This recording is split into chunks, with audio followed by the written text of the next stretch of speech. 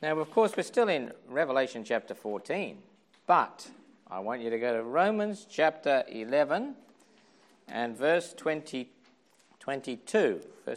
because there's something there in Romans 11 which really does capture exactly what's in mind now.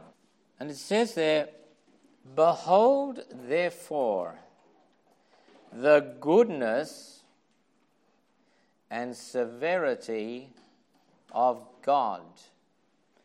Well, already this morning we've rejoiced in the love of God. Now that's his goodness. That is his goodness.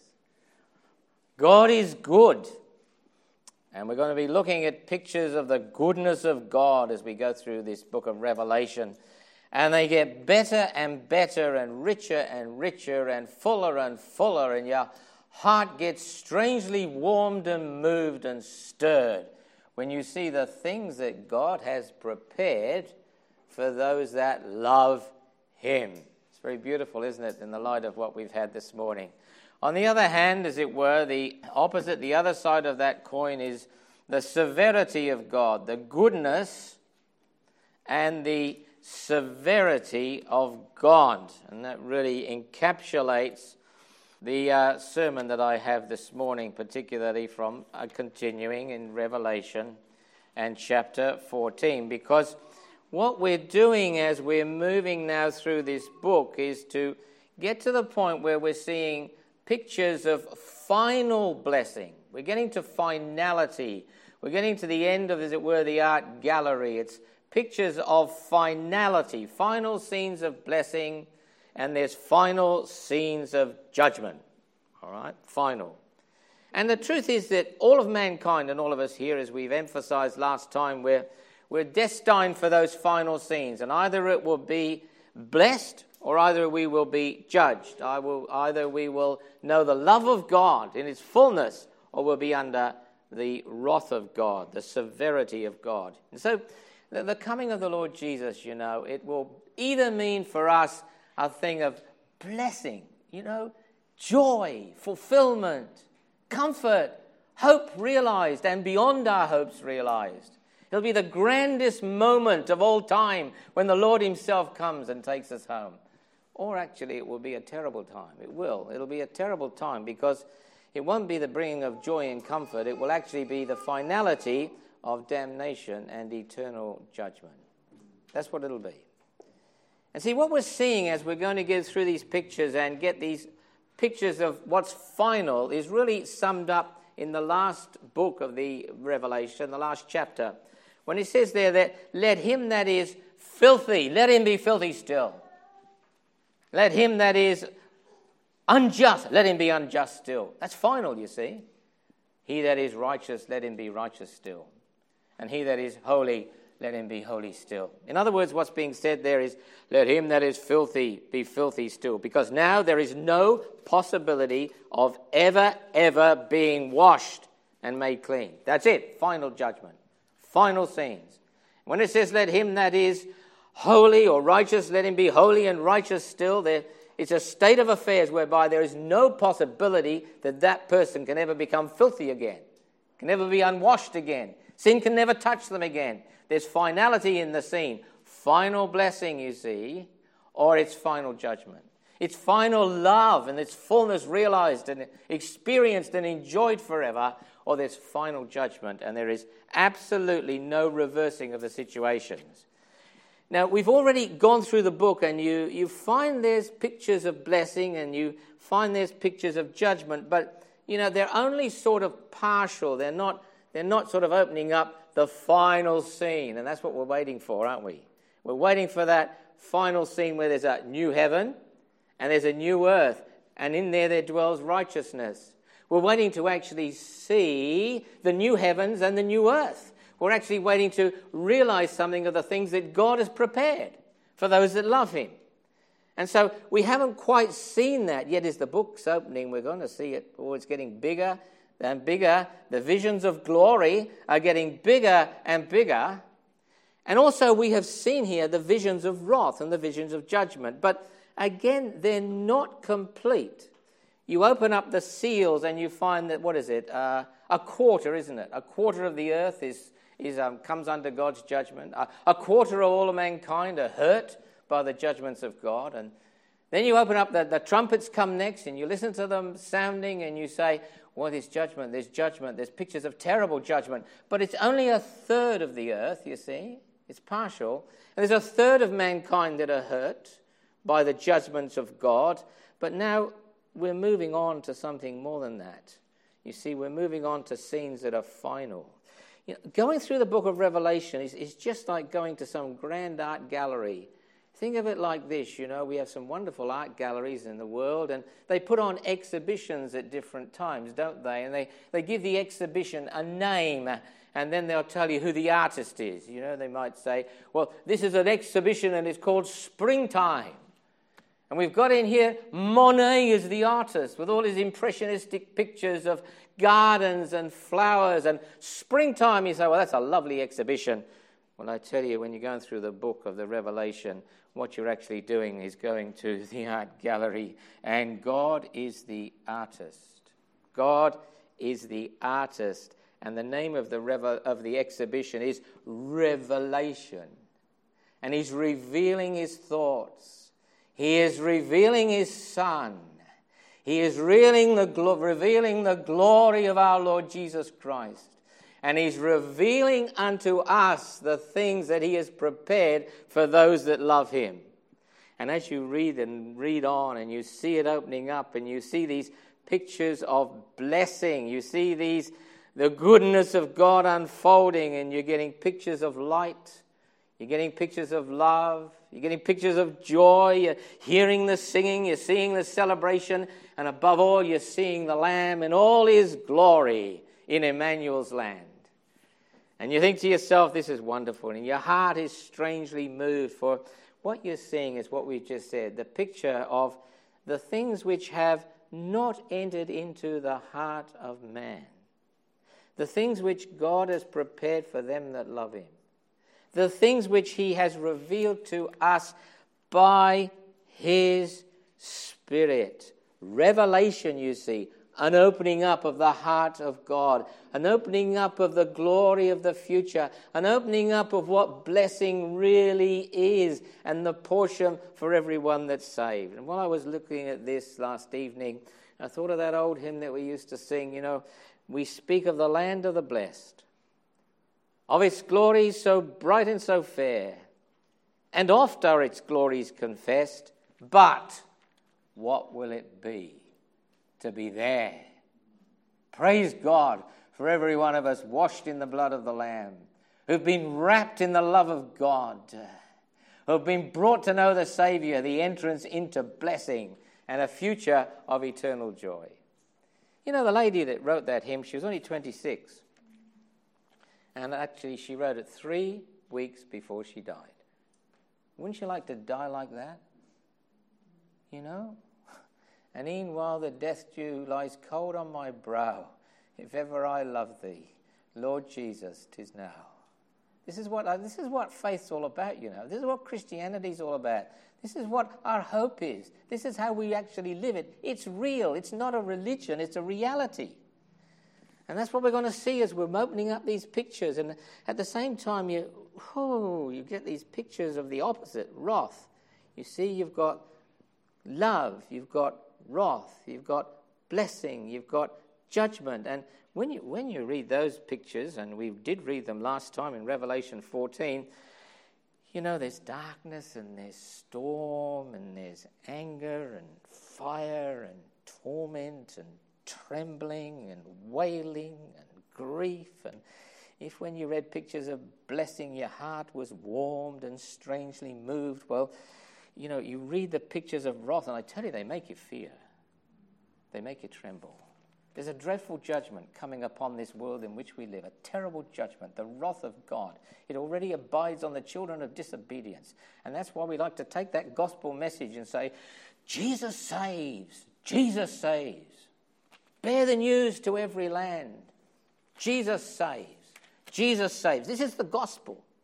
Well, we're coming now into the book into chapter 14, and I want to re-emphasize, this is a pivotal point in the opening up of the book of Revelation.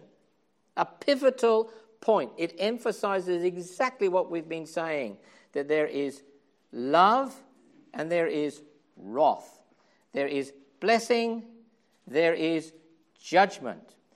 You know, we've already read those first 5 verses, and you're thrilled by them when you read them. You remember the redeemed on Mount Zion, and you heard the music of heaven, you heard the thunder, the voice as it were of God, and the harpist, the instrument of heaven, and you saw the redeemed singing a song that no man could learn but they that were redeemed, a new song's in their heart, and you watch them in their purity of love for the Lamb, in their virgin affections, and in the unbroken fellowship that they have, following the Lamb whithersoever he goes, and they're standing before the throne of God faultless.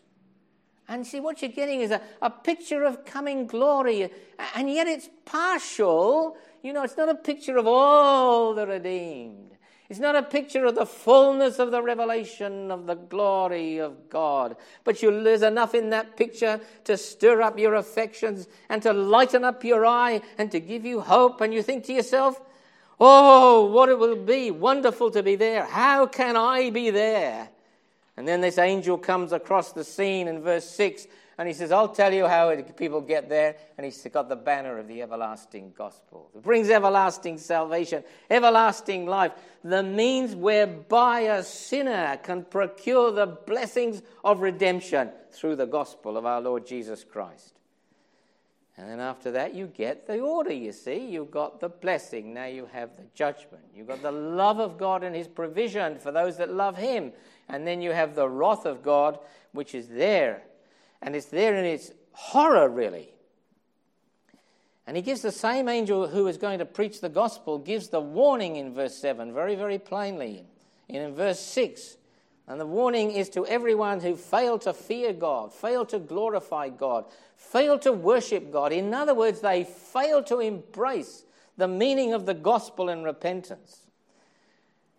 And you're left there thinking, this is dreadful, the possibility of coming wrath. And then you see Babylon coming down, and a whole society that's anti-God, and it's anti-Christ, and it's anti-Christian, and it lives in its sinful, rebellious, self-indulgent perversion and lust and power, and judgment comes. And you say, well, that's terrible, judgment coming on a society. Then you read further down in chapter 14, and it gets worse and worse, because you get this picture of judgment falling on the individual. And they're going to drink, it says, the wrath of God is poured out without mixture in the cup of his indignation. And they are tormented with fire and brimstone in the presence of the holy angels and in the presence of the Lamb. And the smoke of their torment ascendeth up forever and ever. And they have no rest, day or night. Why? They've chosen to serve Satan and not to serve the Lamb. And they've sold out in life, and they're sold out in eternity. Whew. I mean, you tremble to think of that. You tremble to think of that. See, this is what we're getting here in these pictures is a pictorial representation of how God works. Please, this is not new. We see love in its beauty. We see wrath in its awesomeness, fearfulness, horror. Now, this is not new to the theme of the Bible. This is how God has always worked. There has been blessing. Or, as an alternative, if you reject it, then there is cursing. There has been blessing offered. Or the alternative is always judgment. There is love, the love of God. Or there is what? The wrath of God. Now, God has always been the same. God has always worked the same way. There's been an offer of blessing.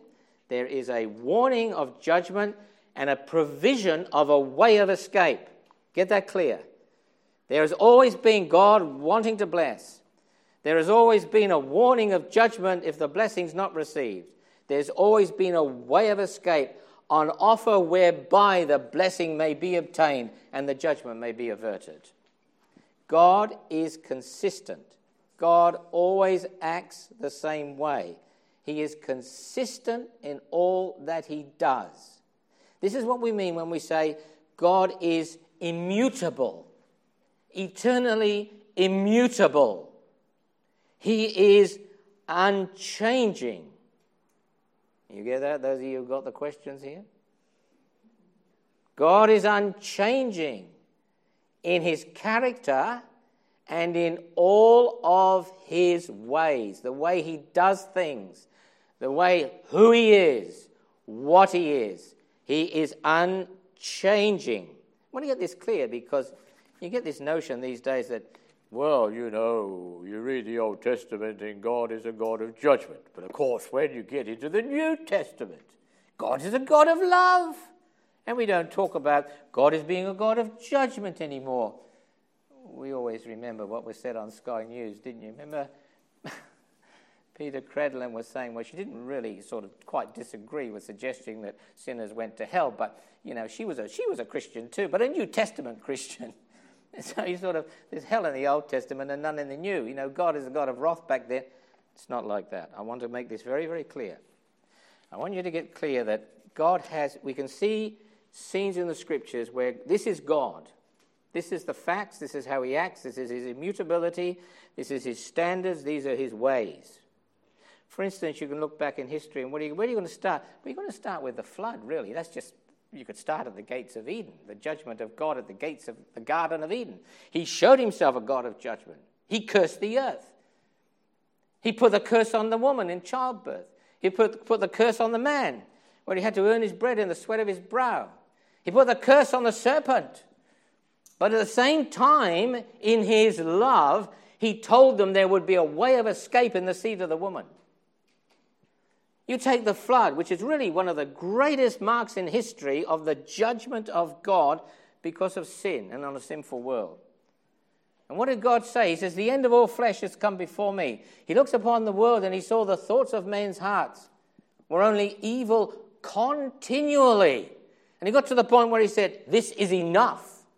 I gain no delight anymore from a race of people who just live in perversion and in rebellion against myself. What did he do? He says, I'm going to bring judgment down. I'm going to bring a flood. And then he took up one man. You see the preparation of God?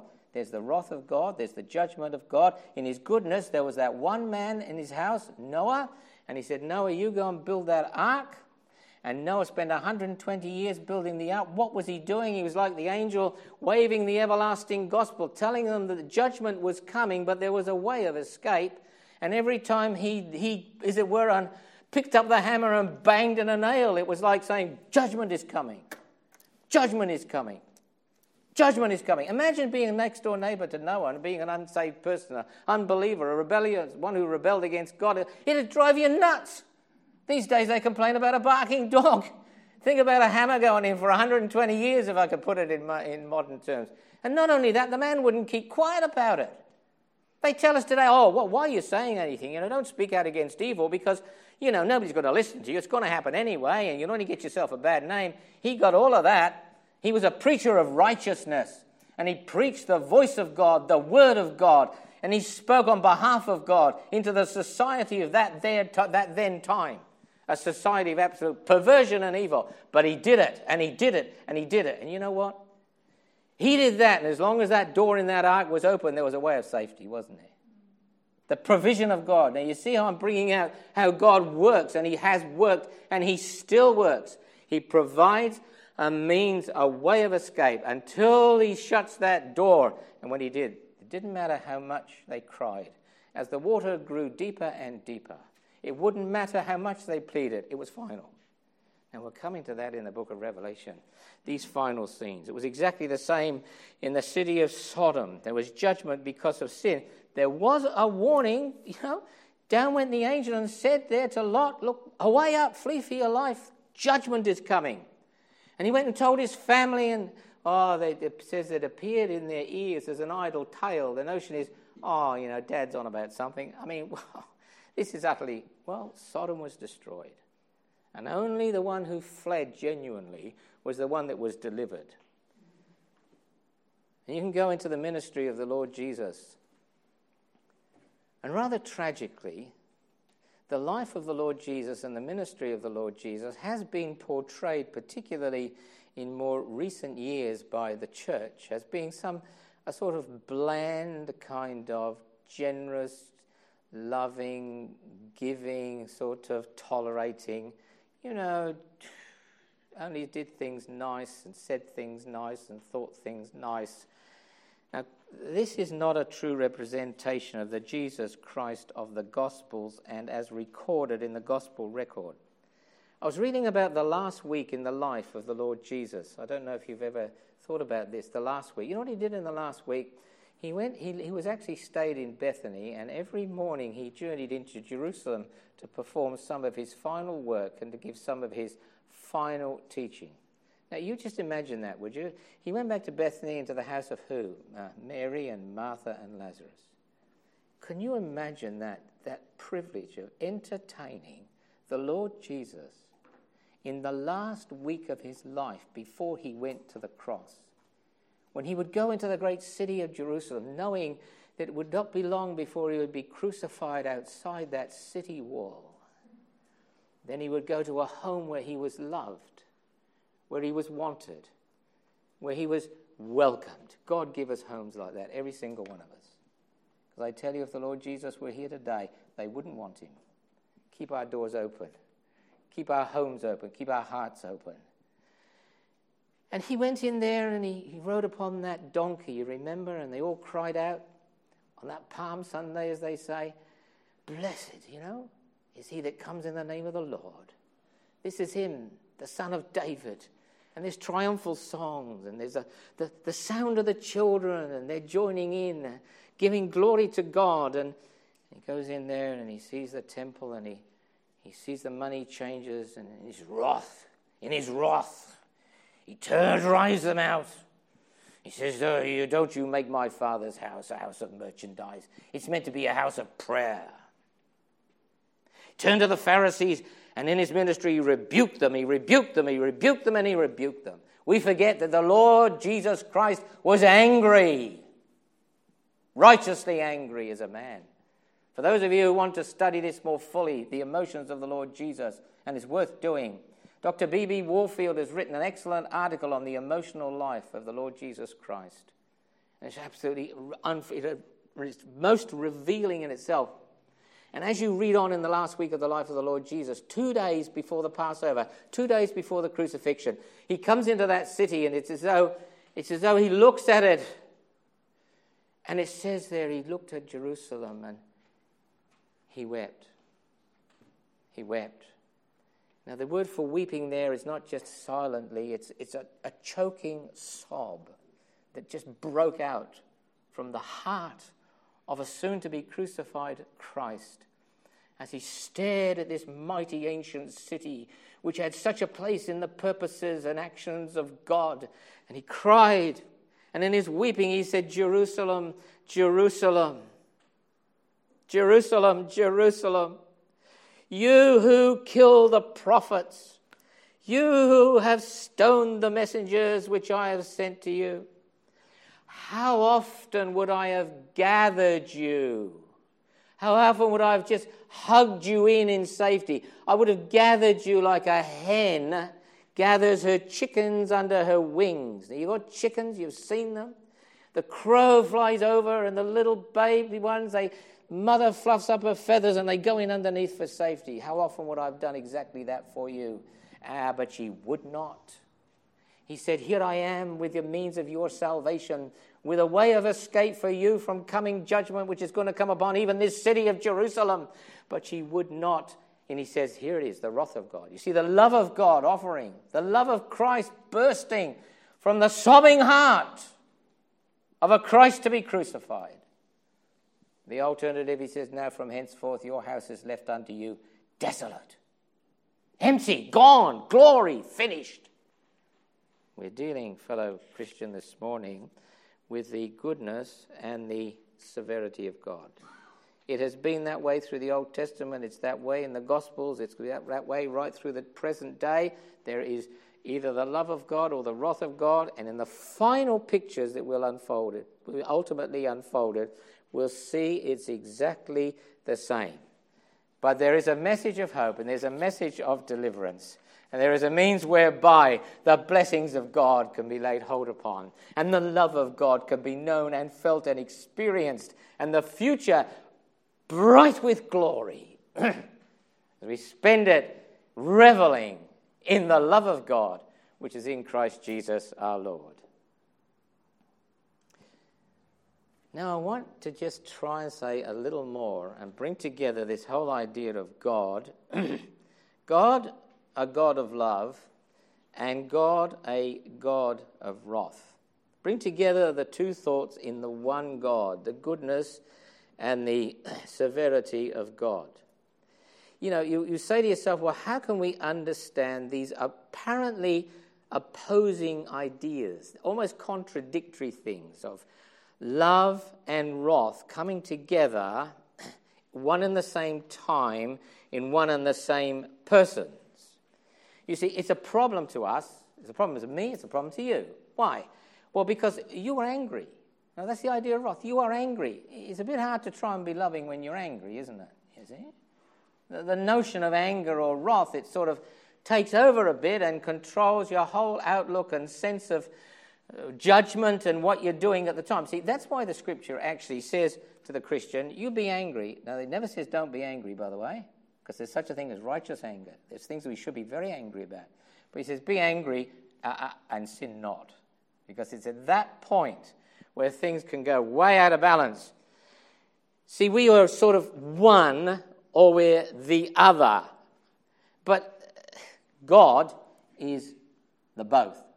Simultaneously, the both. A God of wrath and a God of love. They are not mutually exclusive in God. Always remember when pondering the marvel of God, He is not like us. That's the whole point of the holiness of God. First, when you think of the holiness of God, this is how I think because it helps me understand better. I used to go to the glory and the shining and the purity of God, but the essence of the word means different. So you start, and all those other things are true, but you start with the fact that God is different. He is solitary. He is on His own. He is lifted up above. He is quite different from. He is not like us. Keep following. 1 John 4 says this beautiful thing. God is love. Now, it didn't say that God is a loving God. That's true. Of course it's true. John's got a way of writing where he just penetrates into some of the inner depths of the mystery of divine truth. And he doesn't just say, well, God is a loving God or God loves. He says God is love. This is the nature of God Himself. It means that there's no other love anywhere else that did not originate in Him.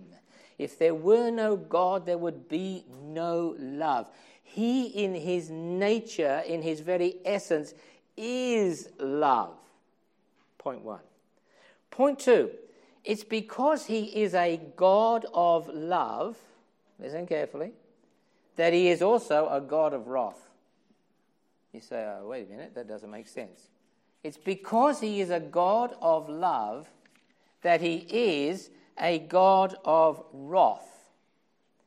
You say, well, how do you get that? Now, keep in mind what we've learned, because it seems polarization, contradiction, doesn't it? I mean, we've learnt in the previous sermon that, you know, wrath is God's unchanging attitude to sin. That's what it is. Wrath involves the thought of indignation, the outrage of God at sin, the insult to His holiness. That sin would dare intrude into the perfection of His creature and of His creation. It carries the idea of hate. It goes right down to the thought of passion, does wrath. You know, love righteousness, hated iniquity. See that? It has the thought of anger in it. The whole inward emotions and being of the person is involved. In anger, you see, he's angry with the wicked every day. And they all seem so opposite.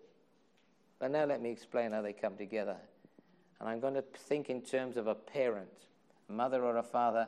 Indeed, I'm sorry, but if you don't mind, Demetrio, I'm going to pick on you as an example. We picked on John and his fishing last time. This time we're going to pick on Demetrio and his family, right? What is he? He's a father, isn't he? He's got 4 little girls. Aren't they beautiful? Who wouldn't love them? Eh? I tell you something, there's someone here that loves them more than you or I, and that's Demetrio, the father, and the mother as well. You get it? A loving parent. Now, there comes a day when, the father, the parent sees their children being attacked viciously and harmfully, dangerously and cruelly, and this loving father, what's his reaction? How does he feel? What's his attitude? How is he stirred? What emotions are moving now within his spirit? He's indignant. He's outraged. He's reaching the point of anger. He's going to intervene. He must intervene. He will put an end to what's going on. He will deal with those people that are causing this problem. Why is he so angry? He's angry because he loves. You get that? He's angry because he loves. He's angry because whom he loves and what he loves is being despoiled. He's angry because evil is triumphing, because destruction is coming. And as a parent and as a true father, he is full of wrath because he loves his children. Love cares. Love cannot be indifferent to evil. There is wrath because there is love. Take it further. Romans 12 and 9. He says there to the believer, let your love be a pure love. You be sure as a Christian you've got real love. Let your love be without dissimulation. Or, in other words, let it be the real thing. You know what the next verse says? Hate that which is evil. Because that's the consequence of true love. Genuine love produces that hate. All right, we talked about Demetrio. We could see his lovely little girls. And I tell you what, I'd be up next to him ready to thump. Pardon me saying so, but you understand what I'm trying to convey.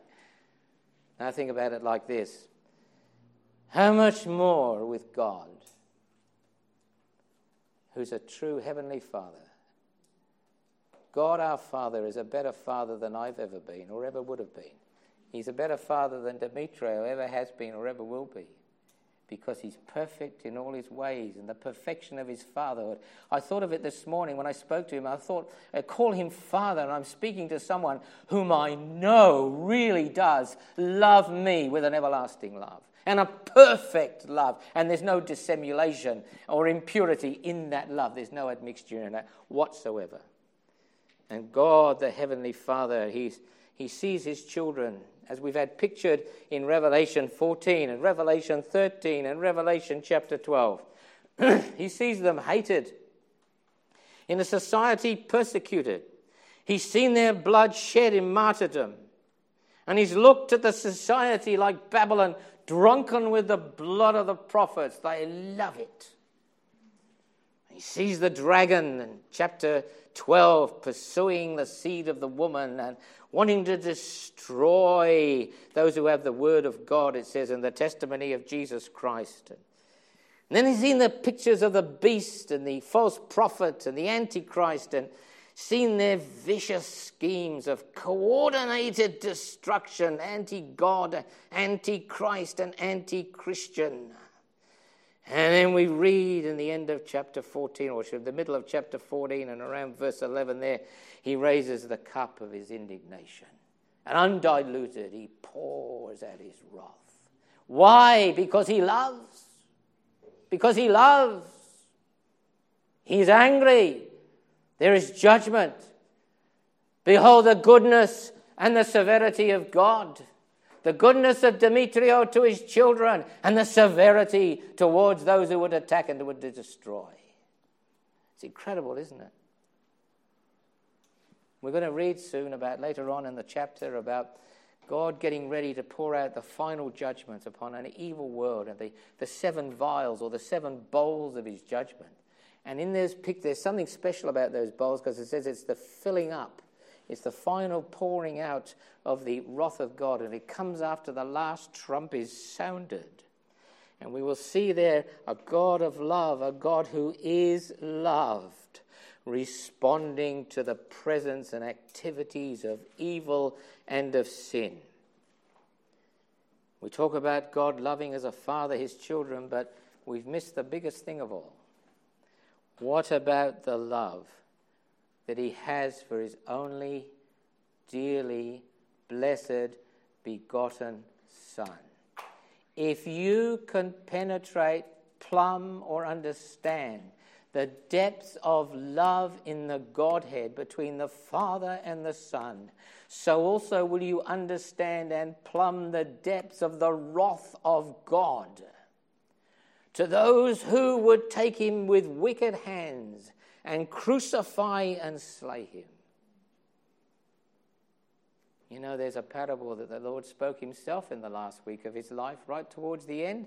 Remember the parable of the vineyard, the man who bought a vineyard and planted it and had a tower in it, and then he went away into a far country and he let out the vineyard to the servants, and he sent his own servants to say, go and get the fruit of the vineyard.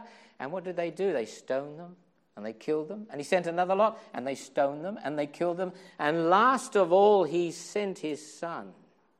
And they said, this is the heir, come, let us kill him. And that they did. And that they've done. What will he do to those husbandmen, says the Lord? What are they going to do? See, he's warning them. He will miserably destroy those wicked men. The mystery of God who is love, a true Father. God who would bring blessing, yet God who moves in judgment because he loves. This is the character, this is the kind of God we have, whose love is pure and true, a God who is love. And he has promised in Scripture to deal with all evil. And as we move on through Revelation, you will see he's bringing in final judgment. Sin is dealt with. Satan is dealt with, and all who advance the cause of evil and bring destruction of good, God will judge. You will not stand in Parliament with impunity and decry and desecrate the name of God. You will not legislate against God's children and God's people. You will not forbid the message of the gospel, the way of salvation, and the way of escape and blessing to be proclaimed. You will not do it with impunity. God has marked every action. God has remembered every sin. God has written it down in his book, and judgment will come. We stand like Noah, hammering away and preaching the word of God. No, God does not stop, and he will not stop until all evil is put down and all evil is done away with. Then there will be, when that happens, there will be no more wrath. None. There will only be blessing. There will only be love. And then we, the redeemed of the Lord, we, the overcomers, as it were, as it is in the book of Revelation, we will then be able to enjoy God, a God of love who will give himself, who will share of himself, without restraint, without wrath. And we capacitized, as it were, to receive the fullness of that love. It'll be a pure love in a pure world, in a home of righteousness, in a new heaven and a new earth.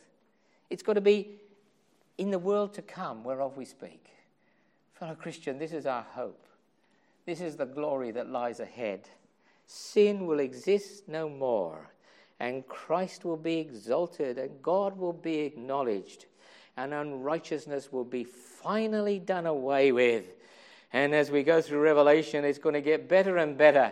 And this morning we're going to stand and look ahead and say, what a day, glorious day that will be. May God bless his word and bless us all this morning. Let's pray. Father, we are glad for the truths unfolded in the Holy Scriptures, the things that God has prepared for them that love him. It's not entered into our minds or our hearts, nor have we ever seen it. But in that blessed day when faith gives place to sight, what a day, glorious day that will be. And may the grace of our Lord Jesus Christ and the love of God and the communion of the Holy Spirit be our blessed portion, we pray in the name of the Lord Jesus Christ. Amen.